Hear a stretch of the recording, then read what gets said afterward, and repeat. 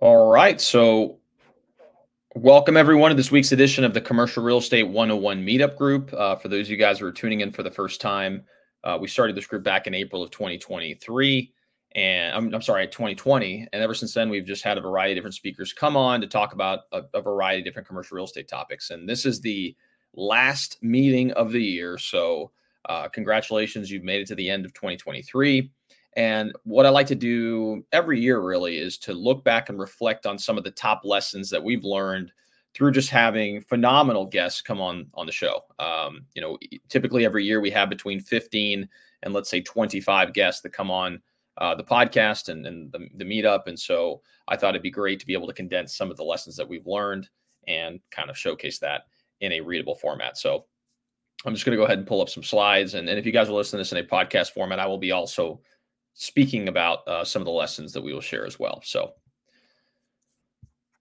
to start off, the purpose of why we started this group in the first place is to become the go-to resource for people who are interested in learning about the many facets of commercial real estate. When I first started in the business back in mid 2019, there really wasn't a whole lot of content out there that could support those individuals who were looking to advance in their career in the commercial real estate space. And so I kind of sought out to try to become the main resource that people could go to learn about the nuances of the commercial real estate space. And this applies not only just to brokerage, that's the vertical I operate in, but we've had people talk about, the legal side of commercial real estate. We've talked about taxation. We've talked about, development, construction, technology. Really, we've had a host of different people to come on to talk about the different verticals. And so that is kind of the purpose of the podcast, if you guys are listening.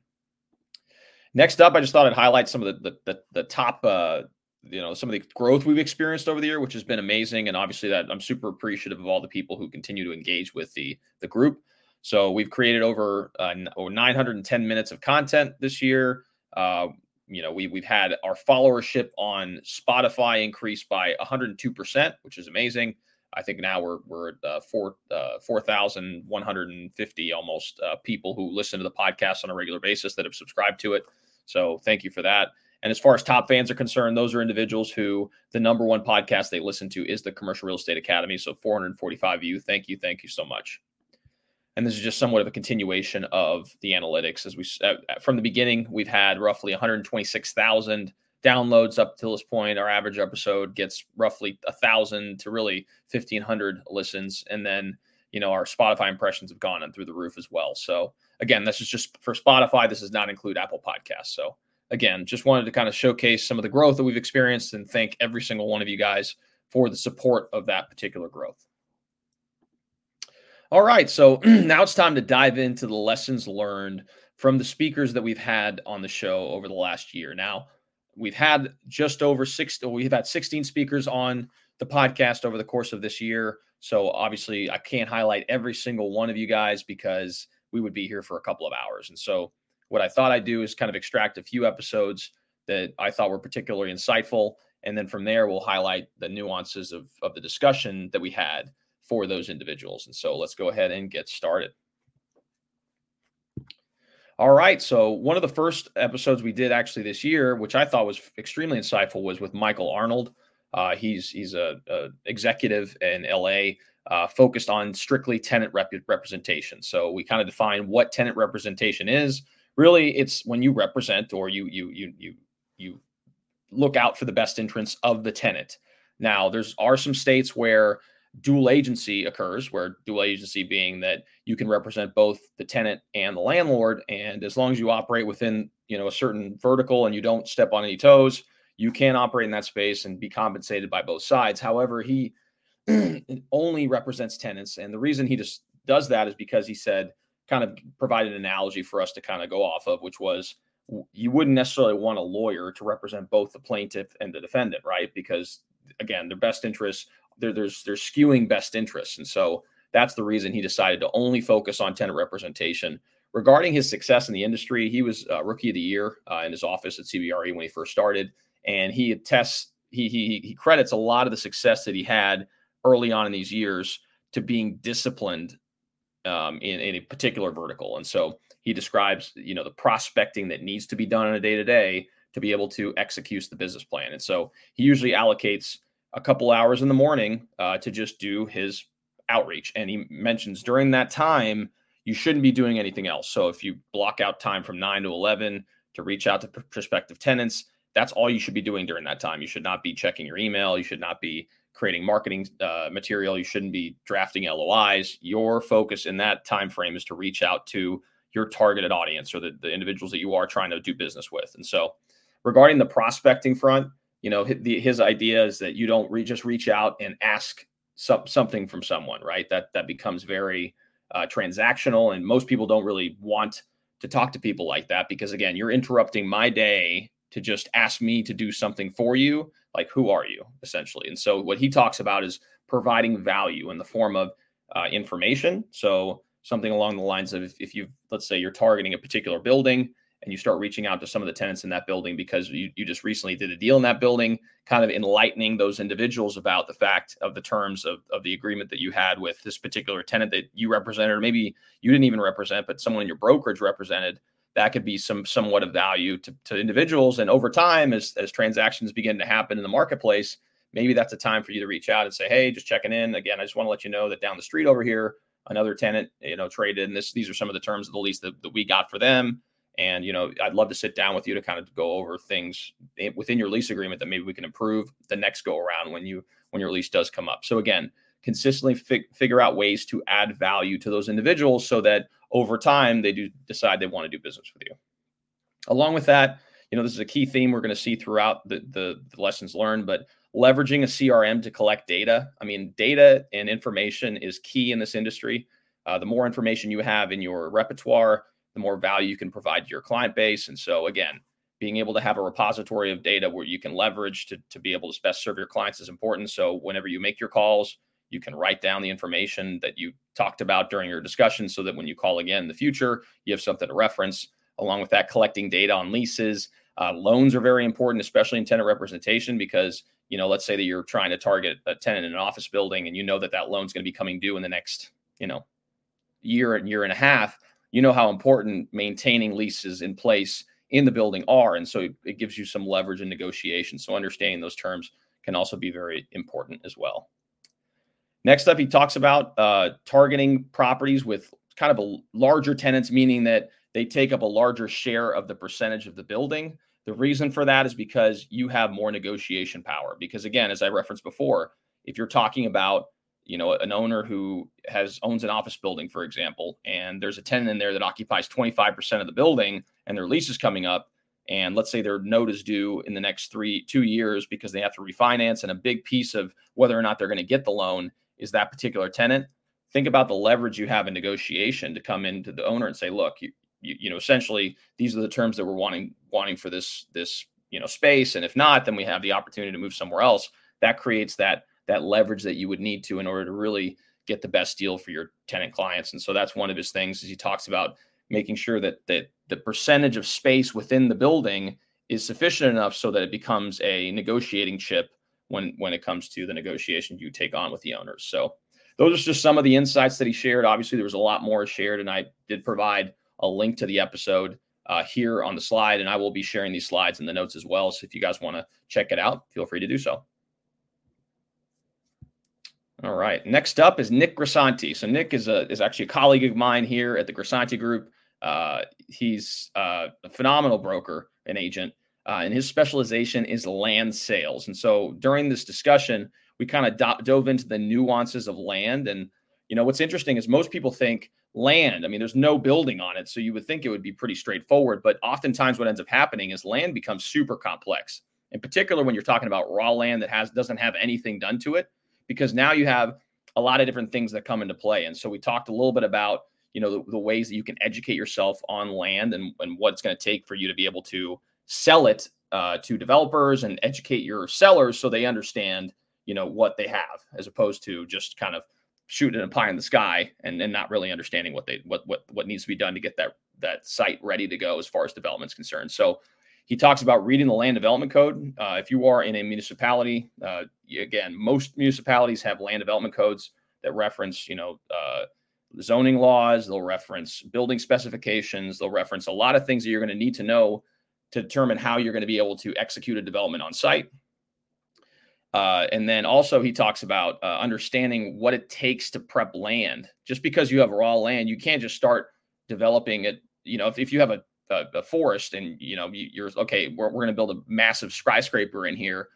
You can't, right? There's going to be some prep work involved. You're going to have to clear all the shrubbery. You may have to run utilities to the site. You may have to run, you know, sewers, for example. You may have to, you know, pull in roads. You know, there's a lot of moving pieces that you have to do on the front end to prep the site for development. And so you really have to understand what it takes to do that, and then also the cost associated with it, because that's going to drive the price of the land. If the property is ready to go, it's a pad site, and you say, hey, developer, you come in, you got utilities, you've got, you know, your sewers run to it, we've got a roadway that's already allocated, there's right of way, easy access, and all you have to do is, you know, file your permits and start breaking ground. That site's going to be a lot more attractive and probably more expensive than a site that's, like I had mentioned before, it has trees all over the place. Maybe there's a blue line stream running through it, which limits the amount of land you can actually develop. You know, that site's going to be a lot less attractive and obviously cost more. Thus, the price is going to be lower as well. So you really have to understand the nuances of land in order to be able to sell it. And then also he talks a lot about the construction side, because construction pricing and, you know, trends are obviously driving what people can pay for land, because if construction costs are up, then developers can't pay as much for land as they could when construction costs were a little bit more reasonable. And then the timing of construction as well, right? There's loans that people have to take out in order to perform constructions. And if there's construction delays, then they actually have to pay more in interest. And the burden of being able to develop the property goes up. Therefore, the land pricing is also going to have to go down as a result. So those are just a few things we talked about. And then also on the selling side, I mean, depending on where you're located in the country, and really, I mean, I would imagine in a lot of places, there are some sellers who are sophisticated, meaning they understand the nuances of land and development and et cetera. But then there's also situations where, you know, you have people who have inherited land from their parents, and maybe they've had, you know, 50 acres or 100 acres or whatever it is. And now, you know, interstate's running through it, and there's a lot of development moving in that direction. And it's kind of the prime time to be able to capitalize as far as a sales concerned. In those situations, you really have to be able to clearly be eloquent about, you know, what the value proposition is for the land, and make sure that your clients' expectations are set properly so that they're not, their expectation on pricing is not skewed. Their expectation on timing isn't skewed. So that's where having the expertise of understanding the transactional market and looking at these transactions happening, working with a variety of different buyers and sellers can really help you, because Nick's faced things in the past where, you know, a seller sees that, you know, a property down the street is traded at, you know, $100,000 an acre, for example. And they're like, well, that property traded for $100,000 an acre. I want my property to trade at that. But in reality, there's maybe more nuance to it. Maybe this particular property has bad access, or maybe there's a lot of trees on site, or maybe there's a blue line stream that runs through it that renders a good chunk of it undevelopable. Right? There's more nuances to that land. And so maybe at that point, it's maybe only worth 40 an acre or 50 an acre. And you have to be able to eloquently say that to the seller so that they can, you know, accept the fact that that's the case. And so that's another piece of advice that he wanted to share. And then also understanding what types of development projects can get done. One of the discussions we had was related to a residentially zoned piece of land that, you know, one of his clients, who is a build to rent developer. So they'll come in, build these homes, and then rent them out to people.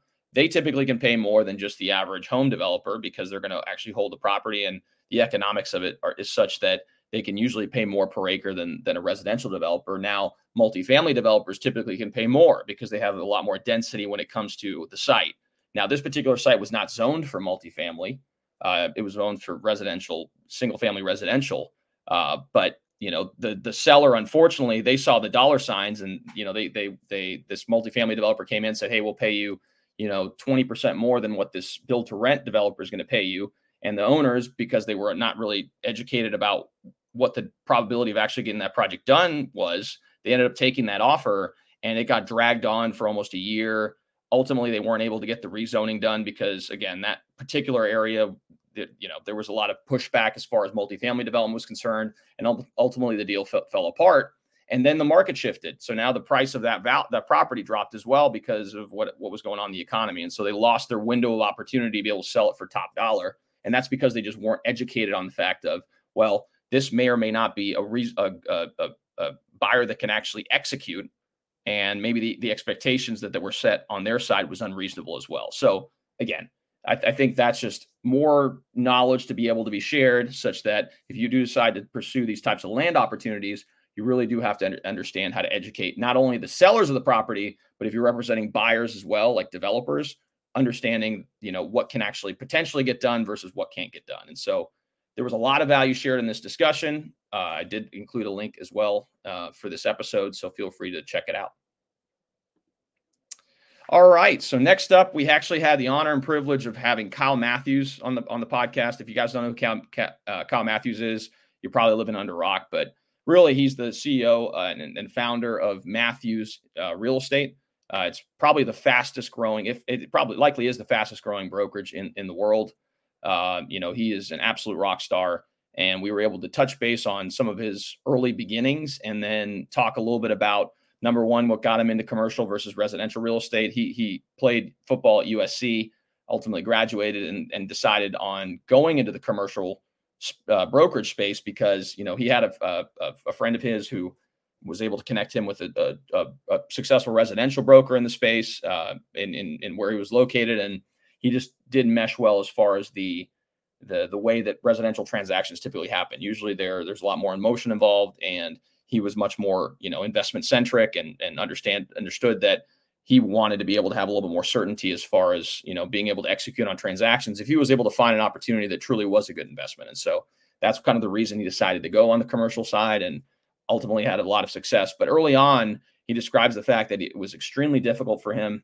He was working nonstop. He describes coming in at 5:45 in the morning, leaving late at night, like 8:30, 9 p.m., and doing this 5 days a week. And then on the weekends, on Saturday, he'd come in for 8 hours. So he was really grinding it out, just trying to learn the business. And a lot of it was just beating your head against the wall to trying to get deals done. And so he describes how it took him 17 months to close his first deal. And again, as you know, in commercial real estate brokerage, you don't make any money unless you close a deal. So that's 17 months of not having income. It was a very emotionally draining and very physically draining on him as well. But he describes how it just requires the mental toughness to just push through it and to trust the process. And that's a characteristic that he says is that's somewhat rare in people. And so identifying those characteristics in his agents is where, he's trying to refine the process to identify that characteristic in people such that he knows that he can define success for them long term. And he's done a phenomenal job doing so. And so in this episode, we talked a little bit about, the approach that he tells people to take. The way he did it when he first started, again, 100 calls a day is kind of his minimum. He would try to get 5 to 6 meetings with prospective clients a week, and then present 2 proposals to these prospective clients. And obviously, if you do the math over time, it can add up to significant results if you're able to stick to this plan over a long period of time. The schedule that he took when he first got started and really continued along in his career, as I mentioned before, he got in at 5:45, 6 a.m., stayed till 8:30, 9 p.m. And then on Saturdays, he worked as well.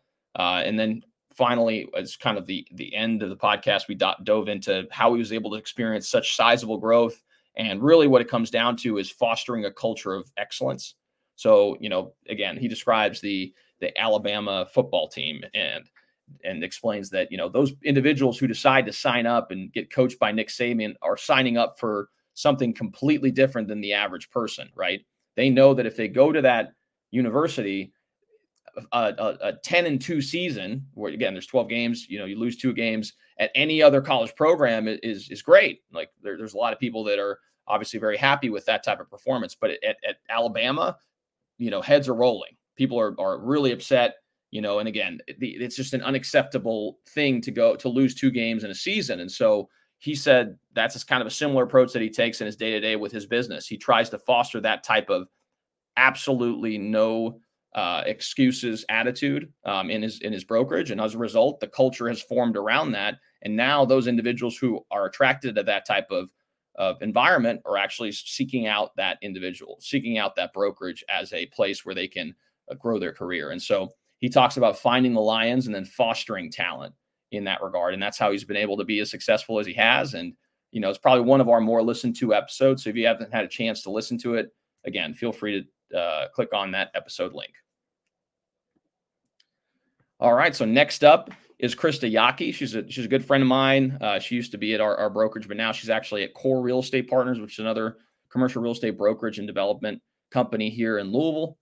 One of the reasons I decided to have her on, and I've had her on several times in the past, and it's just because she's extremely relatable, and she does provide a unique perspective on how to get started and ultimately succeed in the brokerage space. I mean, she jumped in from a residential career into the commercial brokerage space. She really didn't have any connections in commercial real estate. And as we know, oftentimes in the commercial space, it can be somewhat of a male-dominated industry. So having to contend with that dynamic as well has been something that she's had to overcome, and she's done a phenomenal job doing it. But again, some of the things we talked about in our discussion is that getting started is often not easy. Unless you have well-established connections in the space, maybe your family's involved in the commercial real estate space. Both of us were not from the area, and so she mentions how, kind of just establishing yourself in the marketplace is difficult. But one of the things you should understand and what you should stick to is that you just need to be yourself, because anytime that you try to form yourself in a way that you think other people would like to perceive you, that's where it comes off as disingenuous. And oftentimes you just aren't going to be able to have nearly as much success as if you just act yourself and attract the people who are attracted to you because of who you are. So that was kind of one of the key themes we talked about.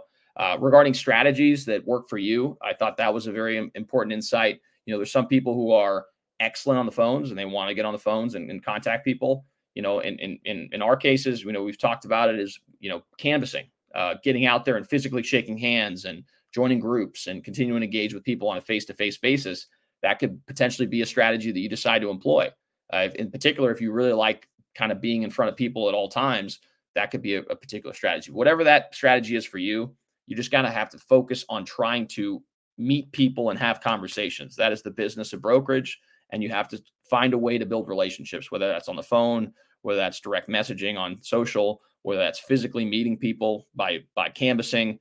There's, again, the business of brokerage and filling the pipeline is all focused on trying to build those relationships long term. And so those are some of the key insights we shared. Along with that, we talked a little about becoming a market expert. Again, we are resources to our clients as brokers. And so being able to provide nuanced market data and nuanced market insight is only going to continue to showcase to our clients that we are truly valuable and we need to be that expert in their corner. And so we talked about, signing up for local publications. We both subscribe to Louisville Business First. We both subscribe to a variety of different news platforms and follow along with what the economic trends that are going on. And that's part of being just an educated broker and being that type of resource. Along with that, we talk about joining groups. Krista is the president of Women in Commercial Real Estate Group. She's involved in other organizations as well from a nonprofit standpoint, where she's able to showcase her skill set and her leadership. And obviously that's going to bode well for her in the future because of the relationship she's building through those experiences.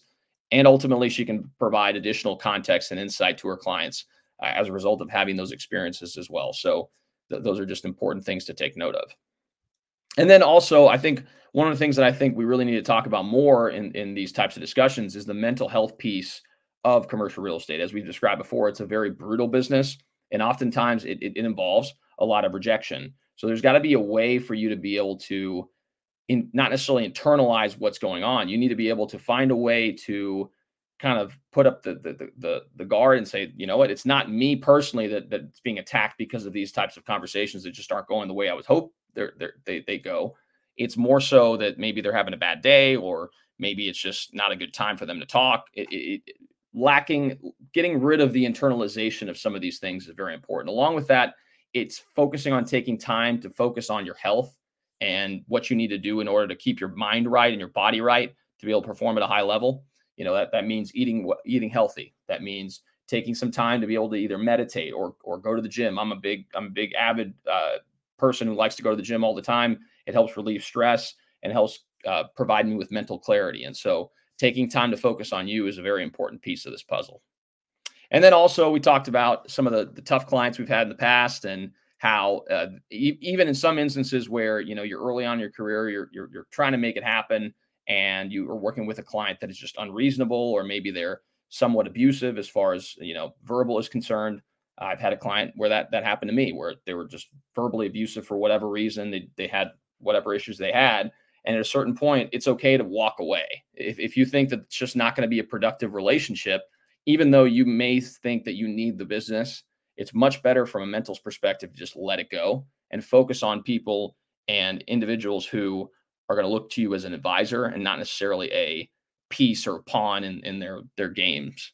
And oftentimes that's what ends up happening. You can encounter people that operate in that way, and it's just not a very productive relationship. So oftentimes it's just better to walk away. So those are some of the insights we shared in this podcast episode. As we said before, there is the link right there for you if you need it. Go ahead and check it out. All right.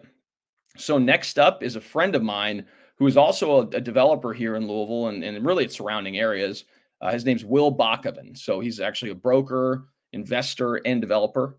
And as part of the discussion, we really focused on sharing insights regarding the development process. Now, the reason I love Will so much is because, he's very raw and honest about, his background and who he is as a developer. And that, he doesn't have a huge team under him. Some of these larger development firms will have in-house, counsel. They'll have in-house architects teams. Maybe they'll have even a construction arm within their business.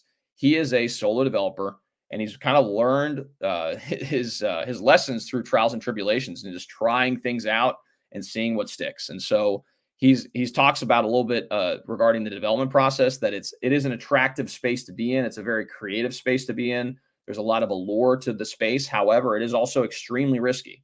I mean, you're talking about taking on a large project where you're going to have a lot of capital outlay, and most of the time you're not going to have any money coming in from the investment.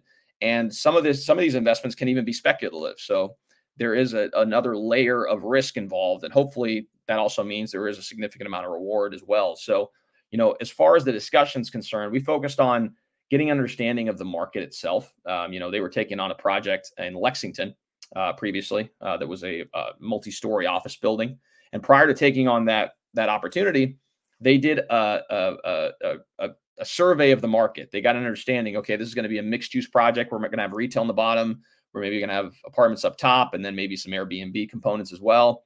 They did analysis and said, okay, what's the retail market look like in this general vicinity within a couple mile radius? What's the apartment situation look like? How much stock of apartments are there? What's the average rent being paid? What's the absorption rate? How much vacancy is there in the market? Will this new product be able to be filled within a reasonable amount of time?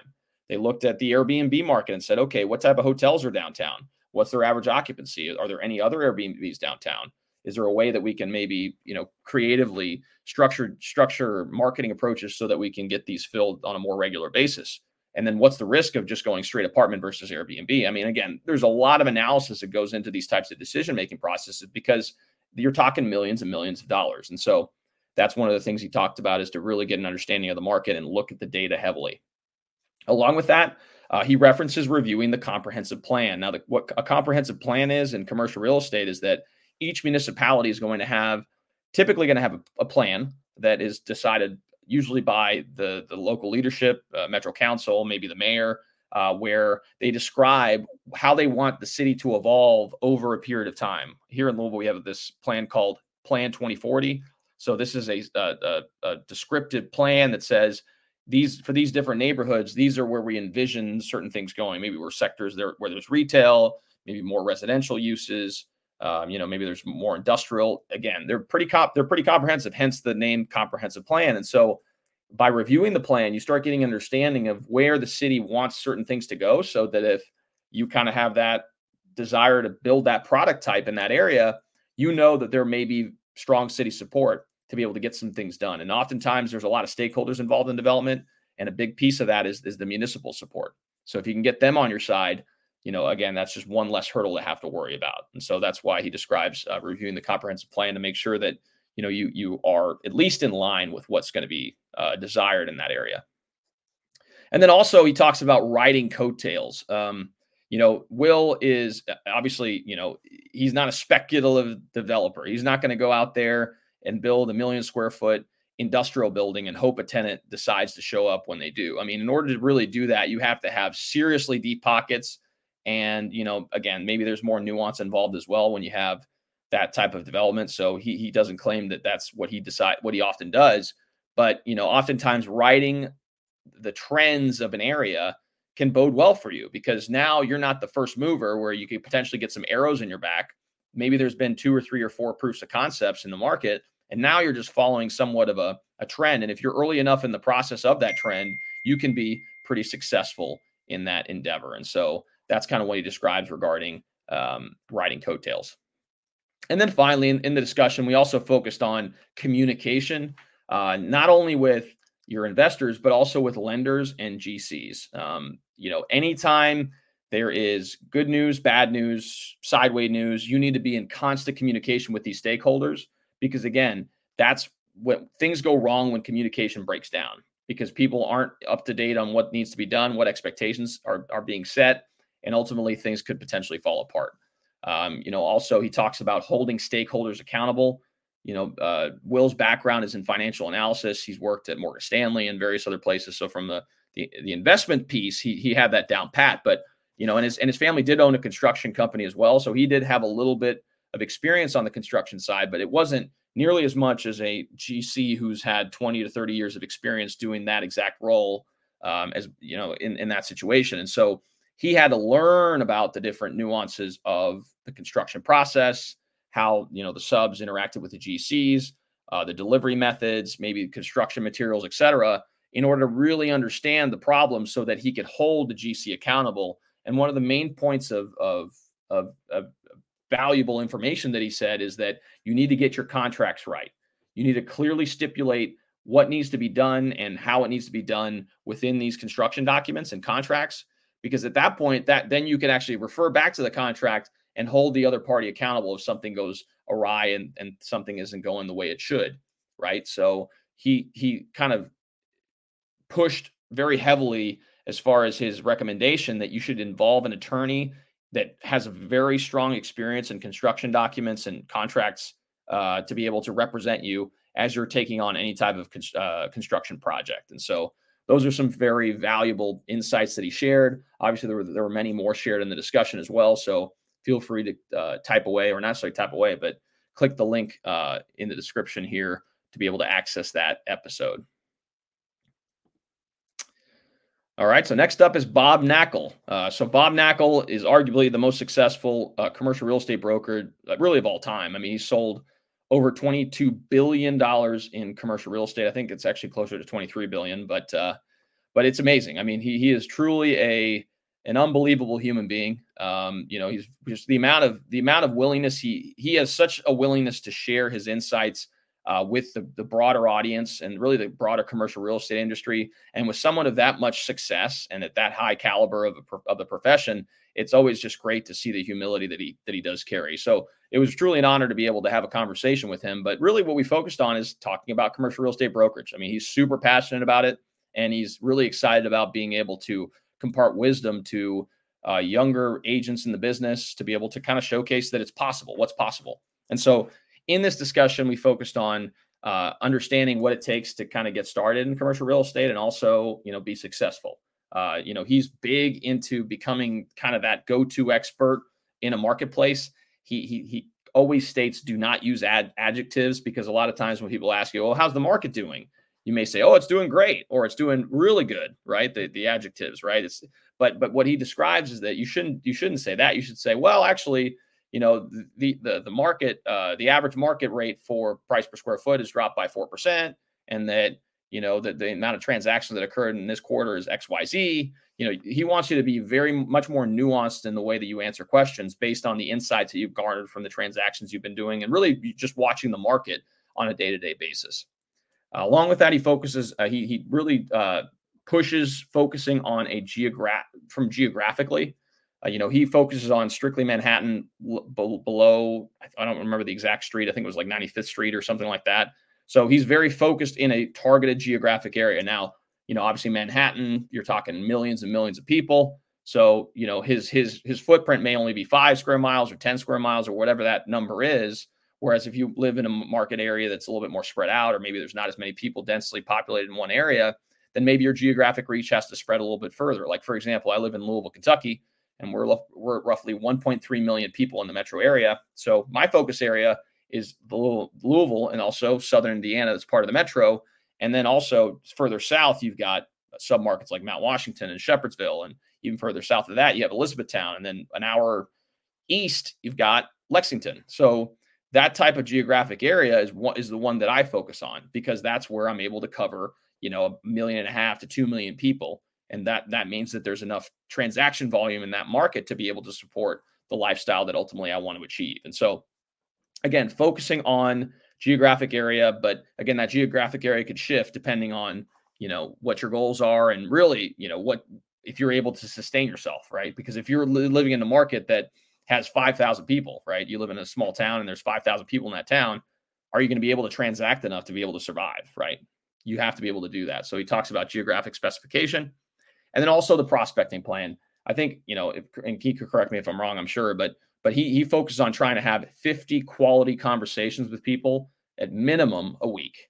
And that's quality conversations. That's not dials. That's not calls.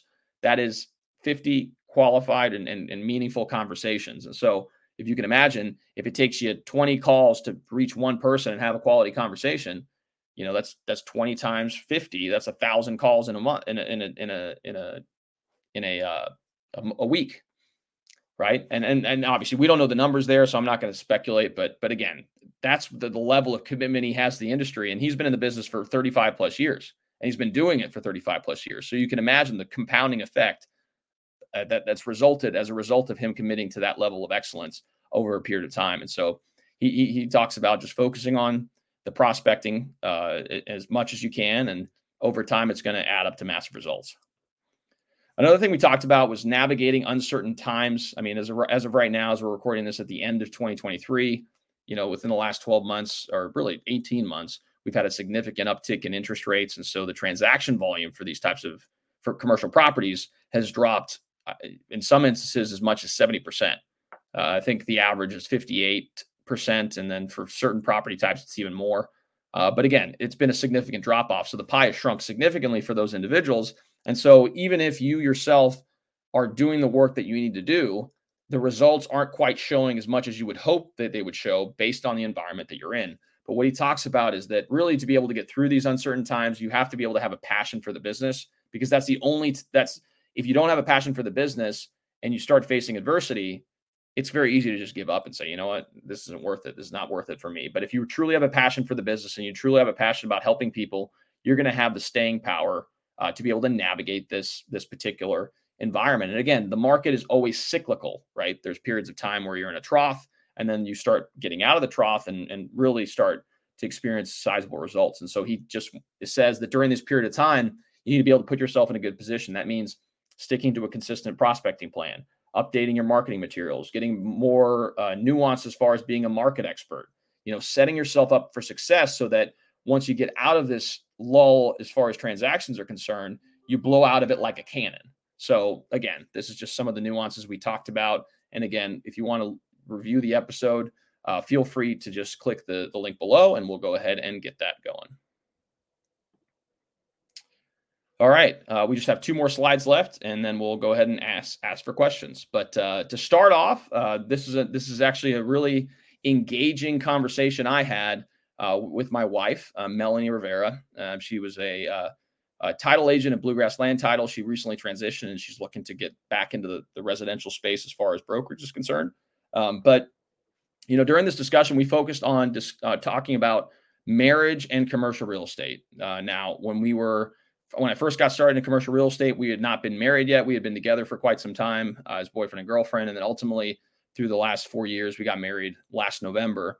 And so we talked a little bit about the dynamics of an individual who is getting started in the commercial real estate business, and how do you manage relationships with your significant other during that period of somewhat struggle. And so, we talked a little bit about how I got into business back in 2019 and how we navigated some of those early years. It was not easy. I mean, I think on my first year, I made $13,000. So, again, you go from making well over 6 figures in your previous software career, and then you start making $13,000. Melanie, there's been many times where she looked at me like, "What are you doing, man? Like you're crazy." But luckily, she had a lot of faith in me, and we were able to navigate those waters. But one of the things that I always credit my ability to be able to circumvent those bad, not necessarily those bad times, but those low income times, is that I bought a fourplex. So I bought a 4-unit property located on a submarket here called Louisville, or Old Louisville, I should say. And I essentially lived in one of the apartments and then rented out the other 3. So that was one of the ways that I was able to mitigate some of the cost associated with just living. Again, I didn't have a mortgage payment because the rents that were coming in covered the mortgage payment plus a little bit extra. And again, there's maintenance costs and utilities and stuff that come up periodically. But again, it essentially eliminated our rent expense. And my partner, Melanie, actually had a stable income at a firm. She wasn't necessarily making a ton of money, but it didn't matter because we really didn't have a whole lot of expenses. And so with what little money that I was able to make, and then the money that she had, we were able to sustain ourselves just fine. And, ultimately we were able to save some money, and we were able to eventually buy a house here in a submarket called Jeffersontown here in Louisville, Kentucky. So, and that's all through being able to house hack and then, the little money that I was able to make and save and everything else. And then, as far as the discussion is concerned regarding, marriage, it's communication. It's all about communication.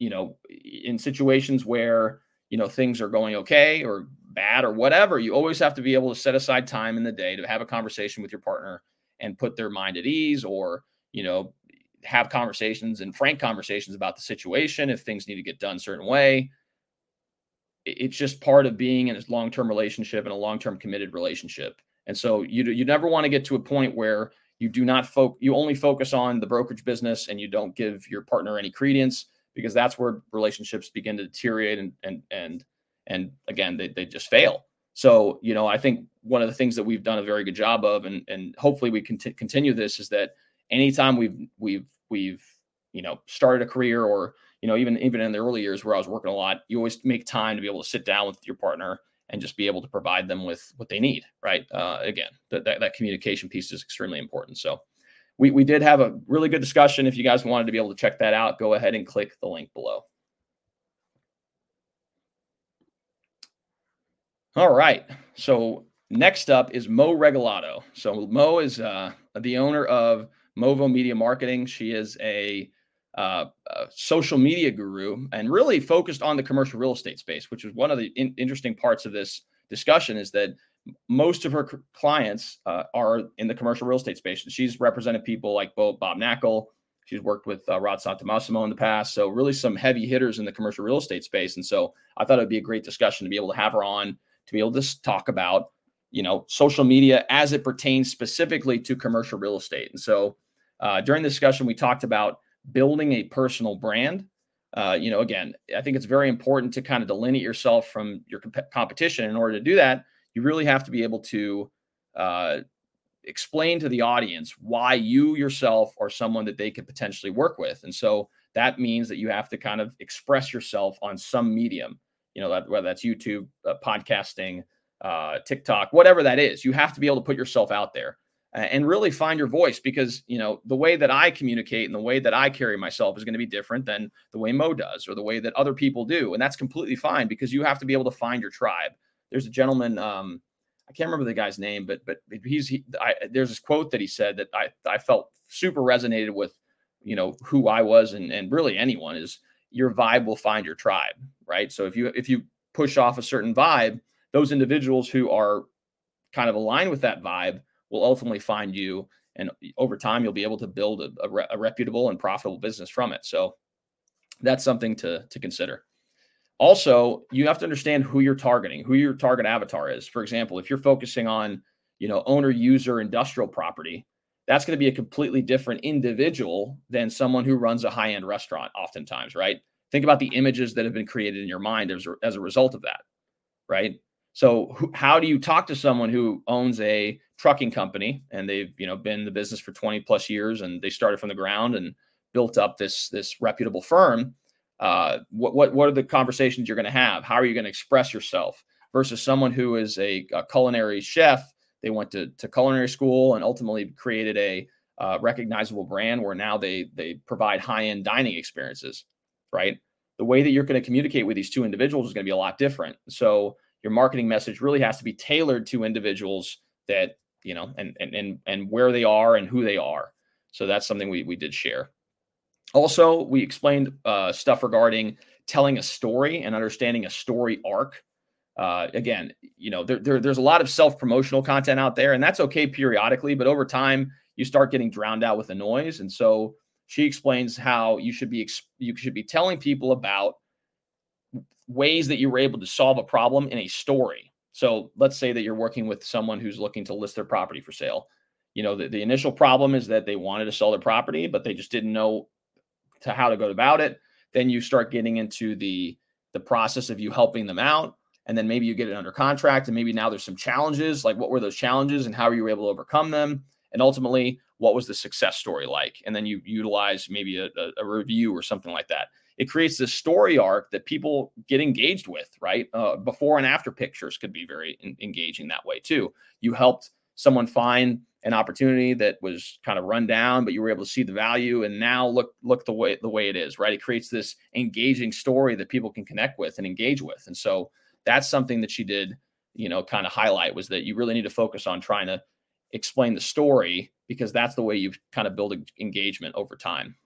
And then finally, some of the discussions focused on being consistent with the way that you produce content, similar to the way we've described prospecting. Content creation and creating a personal brand requires you to really get out there on a consistent basis. So what she explained is that there's a lot of people who come to her and say, okay, well, which platform should I focus on? And she's always like, well, which platforms do you like to engage on? I mean, if you don't like engaging on TikTok, if you don't really use Twitter that much, or if you don't use YouTube, then don't focus on those platforms. If you focus on, maybe you use LinkedIn a lot, focus on LinkedIn. Or maybe you're always on YouTube. Well, focus on YouTube, right? Those are the platforms that you're going to be most consistent with. So those are the ones you should really focus on your time on, at least. So, and then lastly, once you do create content, it's great to be able to also engage with other people and their content, because again, it'll bring their eyeballs back to you, back to your content. And over time, you start building this community and this tribe. And again, when you have built some of those relationships and you continue to engage with people, leverage DM, direct messages on these different platforms to be able to start generating opportunities, maybe grabbing a coffee. Because again, the ultimate goal for these types of efforts is to meet face-to-face. That's the best way to be able to generate business. So if you can find ways to continue to engage a broad group of people, and as they continue to engage with you and your content over time, reaching out to them in a direct message format, or just giving them a call or whatever that is, and scheduling a meeting, that's the most important thing you can do. So we obviously had a lot more insights to share in this episode, but here's a link to the episodes that you can see the whole thing. All right. So the last slide that we're going to review today, we saved the best for last, as they say. No, obviously all the guests were phenomenal, but I really did have a great conversation with Darren Krakowiak. He's actually a friend of mine. We've had him on the podcast in the past, and we've kept in touch over time. And he's actually located in Australia and is trying to become kind of the go-to commercial real estate coach in that market. And he's done a phenomenal job doing so since starting the business in 2020. During this discussion, we really focused on ways to be successful in commercial real estate in 2024. Big piece of the discussion was regarding how the market has shifted and how there will likely be a significant dislocation in the market. So there's going to be a lot of people that probably don't make it out of this situation. And if you're willing to have the staying power and you're passionate about the business and you're able to navigate these murky waters, you could have a significant opportunity to become to grow to the next level in your career in these coming years as the market begins to improve. And so kind of similar to what we've discussed in a variety of different episodes, sticking to a productive routine, oftentimes that incorporates prospecting and consistent outreach. I think it's a very important thing to do, and really understand that you need to be able to have a routine. You can't just address the day by just addressing whatever comes your way. You really have to find a way to be able to sit down and focus on something and do something consistently over time in order to make sure that you can produce the desired result over a period of time. And that incorporates prospecting, content creation. So he's focused on a variety of different platforms, and then marketing. Oftentimes he talks about sending physical mail to people can be extremely effective as well. And then finally, obviously the big piece of what he does is work with commercial real estate leaders. So we talked about a little bit regarding building your team and understanding how to manage your team such that you can come out of this situation or come out of this environment even more successful than you were before. First and foremost is trusting your team members. So don't micromanage. It's very easy for top performers who have been successful in one vertical for a long period of time to get frustrated with people that they're starting to work with because they're not doing it as well as they would like it done. And they think no one can do it as well as I can. And so oftentimes they micromanage those individuals and then they end up doing the work themselves anyway. So you kind of defeats the purpose of bringing people on as far as being your team member is concerned. So understanding that you need to be able to trust individuals to be able to execute on the task at hand. And then you provide feedback here and there. And over time, they'll hopefully be able to fill that role. But if they can't, for whatever reason, then at that point, you can decide to move on and find someone else to be able to, fill that role. Along with that, in a situation where we are in a environment like this, it's a very tumultuous environment.